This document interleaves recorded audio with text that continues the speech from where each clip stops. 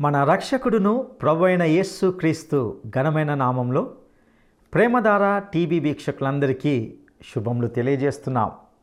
బాగున్నారా? మేము మీ కొరకు క్రమంగా ప్రార్థిస్తున్నాం. మీరు పొందిన మేలులు ఆశీర్వాదాలు మాకు తెలియజేస్తున్నందుకు మీకు మా ప్రత్యేక వందనాలు తెలియజేస్తున్నాం. దేవుడు మనకు అనుగ్రహించిన స్వాతంత్రాన్ని బట్టి మరియు యేసుక్రీస్తు ద్వారా పాపము నుండి కలిగిన విడుదలను బట్టి దేవుణ్ణి ఎంతగానో స్తుతిస్తున్నాం. నేటి పాఠంలో నెహెమ్యా గ్రంథము 7వ అధ్యాయాన్ని ధ్యానించుకోబోతున్నాం. ధైర్య సాహసాలు కలిగిన నాయకుడిగా నెహెమ్యా నాయకులందరికీ గొప్ప మాదిరిగా ఉంటున్నట్లు చూస్తున్నాం. ధైర్య సాహసాలు, నిజాయితీ, యథార్థత గల నాయకులు నేటి సంఘాలకు ఎంతో అవసరం. ఎన్నో పేర్లు ఈ అధ్యాయంలో చూస్తాం. లోపల ఎందరో ఉన్నారు. ఎవరు ఎందుకు ఎలా వచ్చారో నెహెమ్యాకు తెలియాలి కదా. దేవునికి వ్యక్తులు ఎంతో ప్రాముఖ్యమైన వారు. తన ప్రజల పట్ల ప్రత్యేక శ్రద్ధ కలిగి ఉన్న విషయము ఈ పేర్ల ద్వారా మనం తెలుసుకుంటాం. యెరూషలేము భద్రతకు సంబంధించి ఎన్నో విషయాలను నెహెమ్యా తనతో ఉన్నవారికి తెలియజేసిన వైన్యాన్ని ఈ అధ్యాయంలో గమనిస్తాం. అదేవిధంగా ఉరీమును గూర్చి, తుమీమును గూర్చిన విషయాలను కొంతవరకు ఇందులో చర్చిస్తాం. ఇక మరిన్ని విషయాలను నేటి పాఠంలో విందామా? ప్రియ శ్రోతలు, ఈ రోజున మనం నెహెమ్యా గ్రంథం 7వ అధ్యాయం అధ్యయనం చేయబోతున్నాము. మొదటి 4 వచనాలలో యెరూషలేము కాపుదల కోసం చేయబడిన భద్రత ఏర్పాట్లు, 5 నుండి 73వ వచనం వరకు మొదటి విడత యెరూషలేముకు వచ్చిన కుటుంబాల వివరాలు, వంశావళి చెప్పబడ్డాయి. వచ్చిన వారి జనసంఖ్య కూడా చెప్పబడింది. పనికి కావలసిన ప్రోత్సాహం లభించింది. ఎన్నెన్నో కానుకలు వచ్చాయి. ఈ అధ్యాయంలో ఎన్నో పేర్లు ఉన్నాయి. వివరాలు వినండి. ఈ అధ్యాయంలో 2 అంశాలు: దేవుని పట్టణం, దేవుని ప్రజలు. నెహెమ్యా మాట్లాడుతున్నాడు. నేను ప్రాకారాన్ని కట్టి తలుపులు నిలిపి ద్వారపాలకులను, గాయకులను, లేవీయులను నియమించిన పిమ్మట నా సహోదరుడైన హనానీకి, కోటకు అధిపతి అయిన హనన్యాకు యెరూషలేము పైన అధికారమిచ్చాను. హనన్యా నమ్మకమైన మనుష్యుడు, అందరికంటే ఎక్కువగా దేవుని ఎడల భయభక్తులు గలవాడు. అప్పుడు నేను ప్రకటించాను, బాగా పొద్దెక్కే వరకు యెరూషలేము యొక్క గుమ్మముల తలుపులు తీయకూడదు. జనులు దగ్గర నిలవబడి ఉండగా తలుపులు వేసి అడ్డగడియలు వాటికి వేయాలి. యెరూషలేము కాపురస్తులందరూ తమ తమ కావలి వంతులను బట్టి తమ ఇండ్లకు ఎదురుగా కాచుకోవడానికి కావలి నియమించాలి. ద్వారపాలకులు ఎంతో అవసరం. వీరు పట్టణానికి గొప్ప కాపుదల. పని అయిపోయాక దాన్ని కాపాడవలసిన అవసరం ఎంతో ఉంది కదా. 2 యోహాను 8వ వచనం, మేము మీ మధ్యను నెరవేర్చిన కార్యములను చెడగొట్టుకొనక మీరు పూర్ణ ఫలము పొందునట్లు జాగ్రత్తగా చూసుకోండి. ధైర్య సాహసాలు, నిజాయితీ, యథార్థత గల నాయకులు ఈ రోజున సంఘాలకు కావాలి. యుద్ధం జరుగుతోంది. ఇది ఆత్యయిక పరిస్థితి అని మనం మర్చిపోకూడదు. ఇప్పుడు దేవుని ప్రజల జాబితా వినండి. విశ్వాసంలో, సహవాసంలో పవిత్రతను పరిరక్షించాలంటే మిశ్రమ జనాంగాన్ని వేరిపారేయాలి. దానికి ఈ జాబితా ఎంతో తోడ్పడుతుంది. నెహెమ్యాకు ఈ పేర్లు ఎంతో సహాయపడతాయి. ఎవరు నిజమైన పౌరులో, ఎవరు దొంగచాటుగా వచ్చి ఇందులో ప్రవేశించారో నెహెమ్యాకు తెలియాలి కదా. పేర్లు పేర్లు పేర్లు, వీటిని ఉచ్చరించడం కూడా కష్టమే. ఈ పేర్ల ఉచ్చారణ ఒక్కొక్క చోట ఒకలాగా ఉండడం విశేషం. శత్రువు యెరూషలేము పట్టణాన్ని నాశనం చేయడానికి పూనుకుంటున్న నేపథ్యంలో నెహెమ్యా పట్టణ సంక్షేమానికి కావలసిన బందోబస్తు చేశాడు. పట్టణ పారిశుధ్యం ఎంతో ముఖ్యం. చెత్త చెదారం అంతా శుభ్రం చేయాలి. ప్రాకారాలు, గుమ్మాల తలుపులు, ద్వారపాలకులు రాత్రింబగళ్ళు ఎడతెగక సేవ చేస్తారు. శత్రువులు లోపల జొరబడకుండా కాపలా కాస్తారు. 1 కొరింథీ 5వ అధ్యాయం 11వ వచనం, సహోదరుడు అనబడినవాడు ఎవడైనా జారుడు గాని, లోభి గాని, విగ్రహారాధికుడు గాని, తిట్టుబోతు గాని, త్రాగుబోతు గాని, దోచుకునేవాడు గాని అయి ఉన్న ఎడల అట్టివానితో సాంగత్యము చేయకూడదు, భుజింపకూడదు. కపట సహోదరులను ద్వారపాలకులు లోపలికి రానివ్వరు. క్రైస్తవ సౌశీల్యము లేని వారితో సహవాసం చేయడం ప్రమాదకరం. అదే సమయంలో సిద్ధాంతపరంగా పవిత్రతను పాటించాలి. ఇంతకు సిద్ధాంతమంటే ఏమిటి? 2 తిమోతి 2:19 దేవుని యొక్క స్థిరమైన పునాది నిలకడగా ఉన్నది. ప్రభువు తన వారిని ఎరుగును అనేది. ప్రభువు నామమును ఒప్పుకునే ప్రతివాడు దుర్నీతి నుండి తొలగిపోవాలి అనేది దానికి ముద్రగా ఉన్నది. నిజంగా దేవుని బిడ్డలెవరో నీకు తెలియదు, నాకు తెలియదు. ప్రభువే తన వారెవరో ఎరుగును. వారిని మనమేమీ విమర్శించనక్కర్లేదు, తీర్పు చెప్పనక్కర్లేదు. దేవుడు తన వారిని ఎరుగును. వారితో సహవాసం చేయము అన్నంత మాత్రాన వారికి మనము తీర్పరులమని కాదు. సిద్ధాంతరీత్యా తీర్పు తీర్చకూడదు. ప్రభువు తన వారిని ఎరుగును. నెహెమ్యా గాయకులను నియమించాడు. సంగీతం సంతోషాన్ని, ఉత్సాహాన్ని కలిగించాలి. సంతోషం సగం బలం, ఆత్మానందం పూర్తి బలం. దేవుని యందలి ఆనందం వల్ల మనం బలమొందుతాము. ఎఫెసీ పత్రిక 5:18-19 మద్యంతో మత్తులై ఉండకండి, అందులో దుర్వ్యాపారమున్నది. అయితే ఆత్మపూర్ణులై ఉండండి. ఒకరినొకడు కీర్తనలతోనూ సంగీతములతోనూ ఆత్మ సంబంధమైన పాటలతోనూ హెచ్చరిస్తూ మీ హృదయములలో ప్రభువును గూర్చి పాడుతూ కీర్తిస్తూ ఉండండి. ఆనందించండి. మరల చెబుతాను, ఆనందించండి. క్రీస్తునందలి ఆనందం ఆధ్యాత్మిక సంగీతంలో చక్కగా వ్యక్తమవుతుంది. సామెతలు 18:16 ఒకడు ఇచ్చే కానుక వానికి వీలు కలుగచేస్తుంది. అది గొప్పవాని ఎదుటికి అతణ్ణి రప్పిస్తుంది. దేవుడు నీకిచ్చిన తలాంతులకు అనుగుణమైన సేవాస్థానాన్ని కల్పిస్తాడు. హనానీ నెహెమ్యాకు సొంత సోదరుడు కాడు, వరసకు సోదరుడవుతాడు. షూషను కోటలో ఉండగా ఇతడే వచ్చి నెహెమ్యాకు ప్రాకారాల శిథిలావస్థను గురించి తెలియచేశాడు. ఈ వ్యక్తిని నెహెమ్యా అంతకు ముందే ఎరుగును. అతనికి నెహెమ్యా గొప్ప బాధ్యత అప్పగించాడు. అతడు విశ్వసనీయుడు, దేవునికి భయపడేవాడు. ఈ 2 గొప్ప అర్హతలు. 1 కొరింథీ 4:2 గృహ నిర్వాహకులలో ప్రతివాడు నమ్మకమైన వాడై ఉండడం ఆవశ్యకం. సోదరుడా, సోదరి, నీ విశ్వసనీయత ఏ స్థాయిలో ఉంది? నీ కాపరి నిన్ను నమ్మగలడా? నీ తోటి క్రైస్తవ సోదరుడు నీ మీద ఆధారపడగలడా? నీకెంత విద్య ఉన్నా విశ్వసనీయత లోపిస్తే అంతా వృధా, అంతా వ్యర్థం. పగటివేళ లోపలికి ఎవరు వచ్చింది, బయటికి ఎవరు పోయింది బహుజాగ్రత్తగా పరిశీలించబడుతుంది. రాత్రిపూట మెలకువగా ఉండి పహరా కాస్తారు. ప్రతి వ్యక్తి తన ఇంటిని తానే కాపాడుకోవాలి. మార్కు శుభవార్త 13:37 ప్రభు అంటున్నాడు, నేను మీతో చెబుతున్నది అందరితో చెబుతున్నాను, మెలకువగా ఉండండి. ప్రతి విశ్వాసి సర్వకాల సర్వావస్థల్లో పాటించవలసిన ఆజ్ఞ ఇది. మెలకువగా ఉండండి, జాగ్రత్త. అప్పటిలో ఆ పట్టణము మిగుల విశాలంగా పెద్దదిగా ఉంది. దానిలో జనులు కొద్దిగా ఉన్నారు.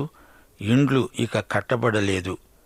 పనిముట్టు ఒక చేతిలో, ఖడ్గం మరో చేతిలో వారు ఈ విధంగానే ప్రాకారాలు నిర్మించారు. తమ సొంత గృహాలు కూడా అలాగే నిర్మించారు. పని చెయ్యాలి. మన పనిలోకి ప్రార్థన ప్రవేశించాలి. వాక్య ఖడ్గంతో శత్రువును ఎదుర్కొనాలి. ఇక ఈ అధ్యాయమంతా వంశావళి, గోత్రాలు, వారి పేర్లు. ఇదొక పెద్ద జాబితా. జనసంఖ్య సేకరించేటట్లు దేవుడు నా హృదయములో తలంపు పుట్టించగా ప్రధానులను, అధికారులను, జనులను నేను సమకూర్చాను. అందులో ముందు వచ్చిన వారిని గూర్చిన వంశావళి గ్రంథము నాకు కనపడింది. అందులో రాయబడిన వంశావళులు ఇవి: జెరుబ్బాబెలు, యెషూవ, నెహెమ్యా, అజర్యా, రయమ్యా, నహమాని, మొర్దెకై, బిల్షాను, మిస్పరేతు, బిగ్వయి, నెహూము, బయనా. వీరితో కూడా బాబెలు రాజైన నెబుకద్నెజరు చేత చెరలోనికి కొనిపోబడి తిరిగి యెరూషలేమునకు, యూదాదేశమునకు, తమ తమ పట్టణాలకు వచ్చిన వారు వీరే. ఇశ్రాయేలీయుల యొక్క జనసంఖ్య ఇదే. ముందుగా తన కోసం నిన్నెన్నుకున్నాడు, జగతికి రూపు లేనప్పుడు. ముందుగా తన కోసం నిన్నెన్నుకున్నాడు, జగతికి రూపు లేనప్పుడు. పరిశుద్ధ పాత్రగా నిన్ను వాడుకోవాలని, పరిశుద్ధ పాత్రగా నిన్ను వాడుకోవాలని, తల్లి గర్భమందే నీపై ఆశ పెట్టుకొన్నాడు. తల్లి గర్భమందే నీపై ఆశ పెట్టుకొన్నాడు. పేరు పెట్టి పిలిచాడేసయ్యా, చేయి చాపి నిలిచాడు యేసయ్యా. నీ పేరు పెట్టి పిలిచాడేసయ్యా, తన చేయి చాపి నిలిచాడు యేసయ్యా.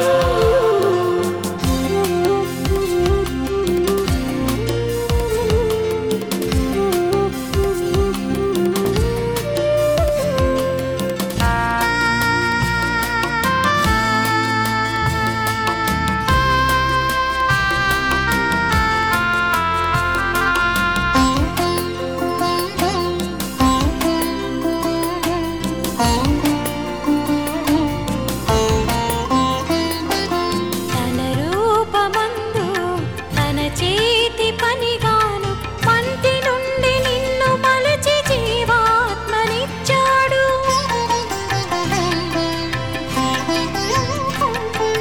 తన రూపమందు తన చేతి పనిగాను మంటి నుండి నిన్ను మలచి జీవాత్మనిచ్చాడు.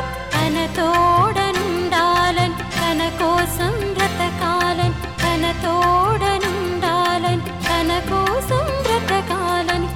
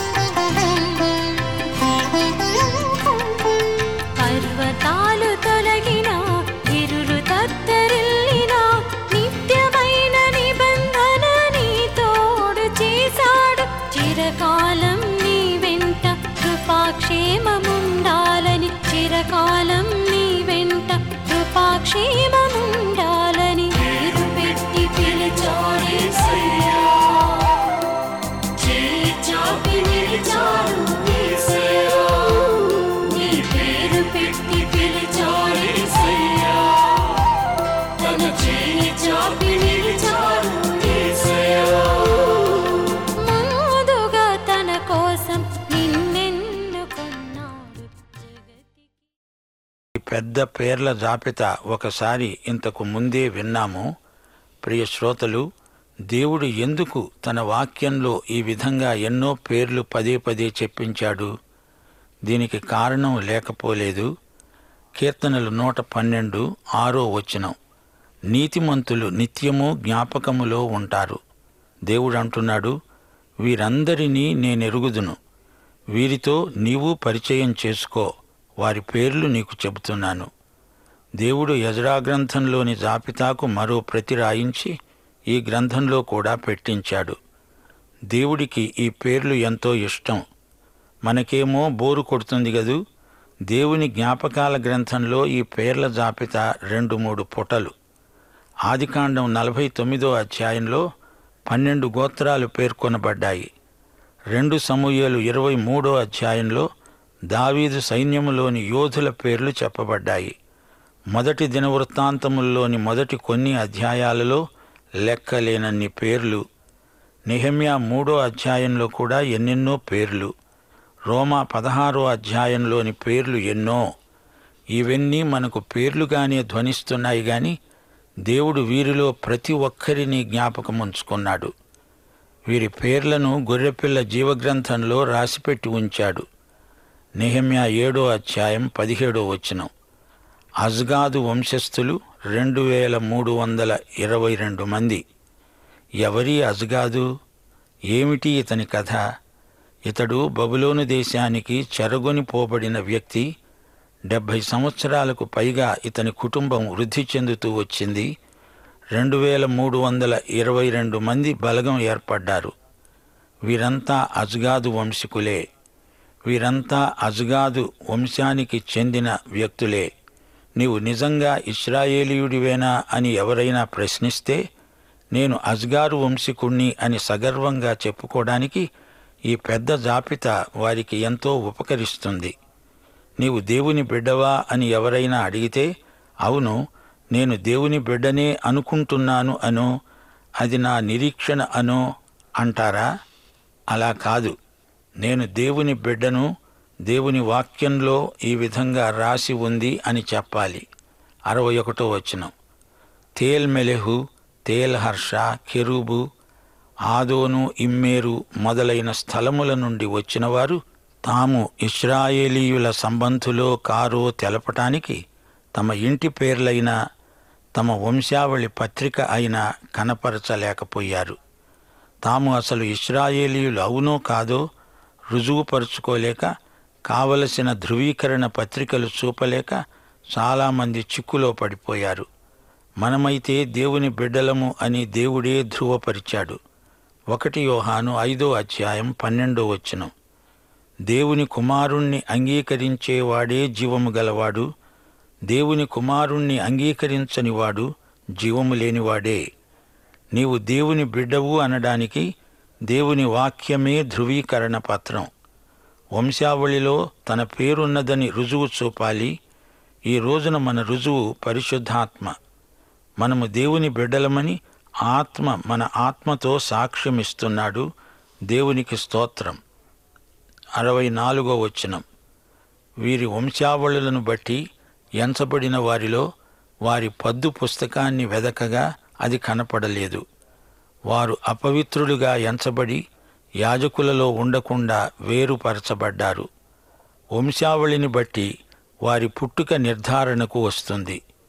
ప్రియ సోదరుడా, సోదరి, నీవు రక్షించబడినా ఆ సంగతి నీవు వాక్య సాక్ష్యాధారాలతో తెలుసుకొని ఉండాలి.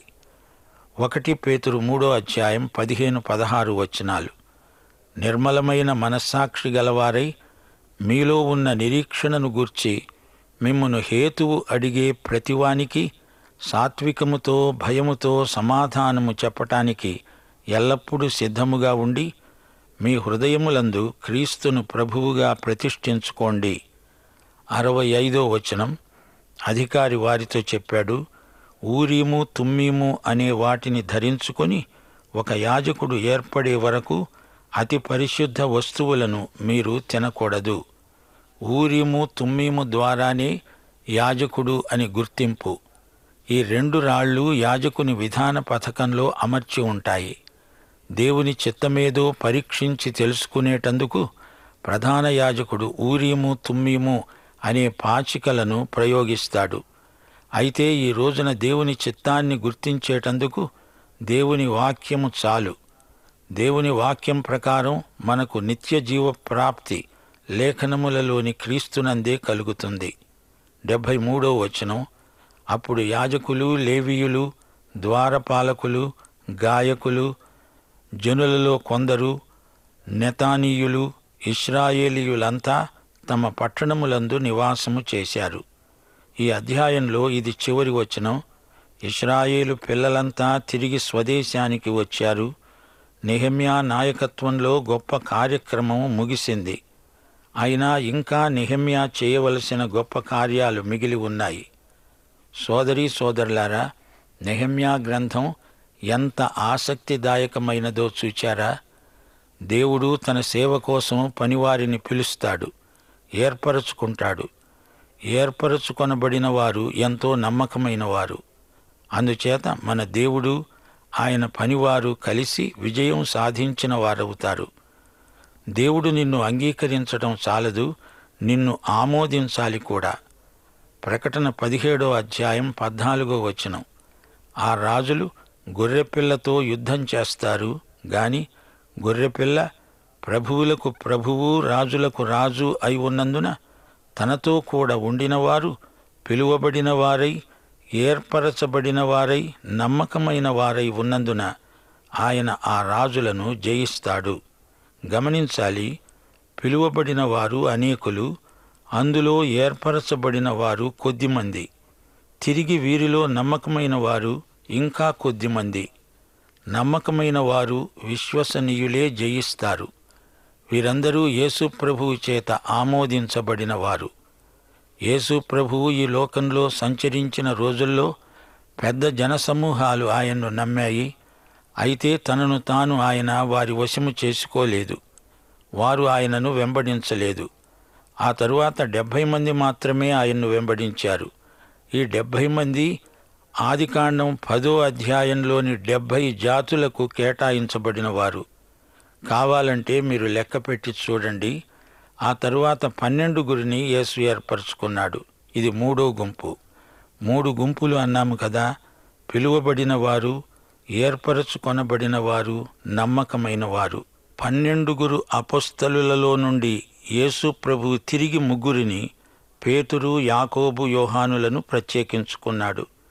ఈ 3 యేసు పునరుత్థాన మహిమను చూచిన ధన్యులు. 2 పేతురు 1వ అధ్యాయం 17వ వచనం, ఆయన మహాత్మ్యమును మేము కన్నులారా చూచాము అంటున్నాడు పేతురు. వీరు 3, పేతురు, యాకోబు, యోహాను. వీరు మాత్రమే యేసు రూపాంతర మహిమను చూచినవారు. వీరే ఫిలిప్పి 3వ అధ్యాయం 14వ వచనం ప్రకారం క్రీస్తునందు దేవుని ఉన్నతమైన పిలుపునకు కలిగే బహుమానము పొందినవారు. వీరు గురి వద్దకే పరుగెత్తినవారు. ఇలాంటి వారే దేవుని ఆమోదముద్ర పొందినవారు. ఈ చివరి గుంపులో ఉన్నవారే జయించేవారు. ఈ గుంపులో నీవున్నావా సోదరుడా, సోదరి? జయించేవారికే ప్రభువు శ్రేష్టమైన బహుమానాలిస్తాడు. గిద్యోను సైన్యం మొదట 32,000 మంది, ఆ తరువాత 10,000 మంది మిగిలారు. అయితే చిట్ట చివరికి పరీక్షలో గెలిచిన వారు 300 మంది మాత్రమే. నమ్మకమైన వారు చిన్న గుంపు. నెహెమ్యా అందులో ఉన్నాడు. పాఠం సమాప్తం. ప్రభు అయిన యేసుక్రీస్తు వారి కృప, తండ్రి అయిన దేవుని ప్రేమ, పరిశుద్ధాత్మ యొక్క అన్యోన్య సహవాసము మనకు సదాకాలము తోడై ఉండునుగాక. ఆమేన్. ప్రియులారా, ఇంతవరకు విన్నటువంటి సందేశం ద్వారా ఎన్నో ఆధ్యాత్మిక సత్యాలను తెలుసుకొని ఉన్నారని భావిస్తున్నాం. దేవుని ప్రజలకు ఒకరికొకరు తీర్పు తీర్చుకోకూడదని తెలుసుకున్నాం. ఎందుకంటే ప్రభువు తన వారిని ఎరుగును. నెహెమ్యా గాయకులను నియమించినట్లుగా చూశాం. దైవ సంస్తుతి ఆత్మకు ఆనందాన్ని ఇస్తుంది. మద్యంతో మత్తులై ఉండకండి, దానిలో దుర్వ్యాపారం కలదు, ఆత్మపూర్ణులై ఉండడని ఎఫెసీ పత్రికలో చదవగలం. ఎల్లప్పుడూ ప్రభునందు ఆనందించండి అని ఫిలిప్పీ పత్రికలో చదువుతాం. దేవుడు తమకిచ్చిన తలాంతులకు అనువైన పరిచర్యను దేవుడు విశ్వాసులకు అనుగ్రహిస్తాడు. ఈ అధ్యాయమంతా వంశావళుల వివరణతో కూడినదై ఉంటున్నది. ఇందులో ఎన్నో పేర్లు విన్నాం. ఇశ్రాయేలు జనసంఖ్య వివరాలన్నీ కూడా ఈ అధ్యాయంలో చూస్తాం. నెబుకద్నెజరు చెరపట్టిన కుటుంబాలు కూడా తిరిగి వచ్చాయి. ఎందుకు దేవుడు పదే పదే ఈ పేర్లన్నీ మనకు తెలియజేయించాడు? కీర్తనల గ్రంథము 112:6 ప్రకారంగా నీతిమంతులు నిత్యము జ్ఞాపకంలో ఉంటారు. ఈ గ్రంథంలో నెహెమ్యా చేసిన పనులన్నిటినీ చూస్తాం. దేవుడు ఏర్పరచుకున్న వారు దేవునితో కలిసి దేవుని పని అంతటినీ నమ్మకంగా నెరవేర్చి పూర్తి చేస్తారు. దేవునితో మనము చేయవలసిన పనిని మనము గుర్తించాలి. ప్రియ సహోదరుడా, సహోదరి, విన్న ఈ ఆధ్యాత్మిక సత్యాలు మీ జీవితాలకు మేలుకరంగా ఉండులాగున పరిశుద్ధాత్మ దేవుడు మీకు తోడయుండి నడిపించునుగాక. ప్రార్థించుకుందాం. మా ప్రియ పరలోకపు తండ్రి, నీ దయగల పాదాలకు వందనాలు చెల్లిస్తుంటున్నాం. ఇంతవరకు విన్న సత్యాల ద్వారా మీరు మా జీవితాలతో మాట్లాడిన విధానానికే నీకు వందనాలు. మమ్మల్ని మీరు ప్రేమిస్తూ మా పట్ల శ్రద్ధ వహిస్తున్నందుకు నీకు వందనాలు. మా పేర్లన్నీ కూడా ప్రభా నీ జీవ గ్రంథమందు వ్రాయబడ్డాయని నమ్ముతుంటున్నాం. ప్రభా, ఒకప్పుడు మేము పాపములో, శాపములో, బందీలుగా, దాసత్వంలో ఉన్నప్పుడు మీరు మాకిచ్చిన స్వాతంత్ర్యానికే నీకు వందనాలు. మీరు మాకిచ్చిన విడుదలకై నీకు వందనాలు చెల్లిస్తుంటున్నాం. అవును ప్రభువా, మేము సాతాను కబంధ హస్తాల్లో, పాపములో, శాపములో మేము నాయన బంధించబడి ఉండగా నీ కుమారుడైన యేసుక్రీస్తు ద్వారా మాకు విడుదలను, విమోచనను ఇచ్చింటున్నారు. నీకు వందనాలు. అట్టి కృప మీరు మాకు దయచేయాలని కోరుకుంటూ నీకే సమస్త ఘనత, మహిమ, ప్రభావములు ఆరోపిస్తూ యేసుక్రీస్తు శక్తిగల విమోచన నామములో అడిగి స్తుతించి వేడుకుంటున్నాము తండ్రి. ఆమెన్.